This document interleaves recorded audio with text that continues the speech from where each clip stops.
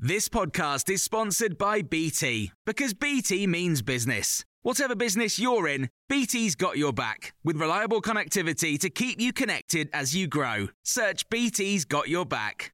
This is the Times morning briefing on Wednesday, September the 1st.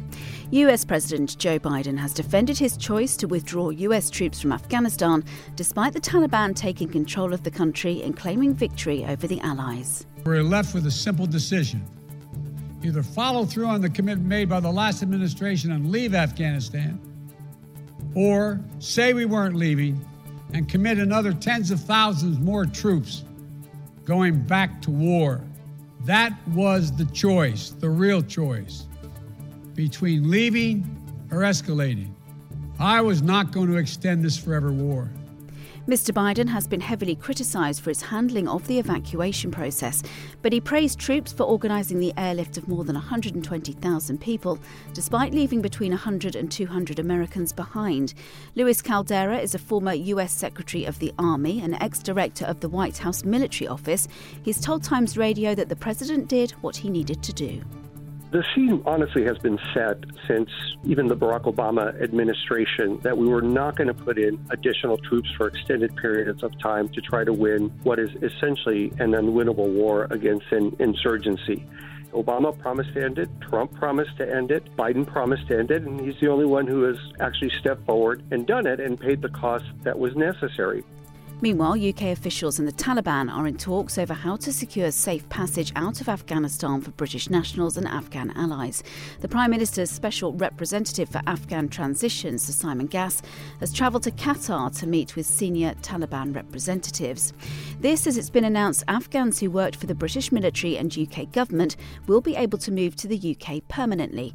The Home Office says those eligible, more than 8,000, will be given indefinite leave to remain rather than the 5 years residency previously offered. As children return to school later, fears are growing that we'll see a rise in COVID cases linked to classroom transmission. Schools and colleges in England no longer have to keep pupils in year group bubbles, and face coverings are no longer advised. Testing will take the place of self-isolating. Former Conservative Education Secretary Justine Greening has admitted to Times Radio there are concerns. Probably what's uppermost in head teachers' mind and any staff working in the school as well as parents. Are they going to send their kids back to school and with a week going back, the goalposts are moved yet again? And I think that's the last thing they want. A cleaner type of petrol is being introduced at service stations across the UK from today. E10 contains less carbon than other fuels and more ethanol, which is kinder to the environment. Rod Dennis from the RAC told Times Radio the change is very important. So the government has big plans to reach net carbon zero by 2050, and it's been estimated that this switch to E10 petrol from the E5 petrol we've had on forecourts for years will be enough to cut CO2 emissions by around about 750,000 tonnes per year. And a whirlwind relative, a quick as lightning goalkeeper and a daughter who leaves a trail of destruction are on a new list of storm names. The Met Office received 10,000 suggestions linked to friends, family members and pets. The first storm of the year will be called Arwen, made popular by the Lord of the Rings books.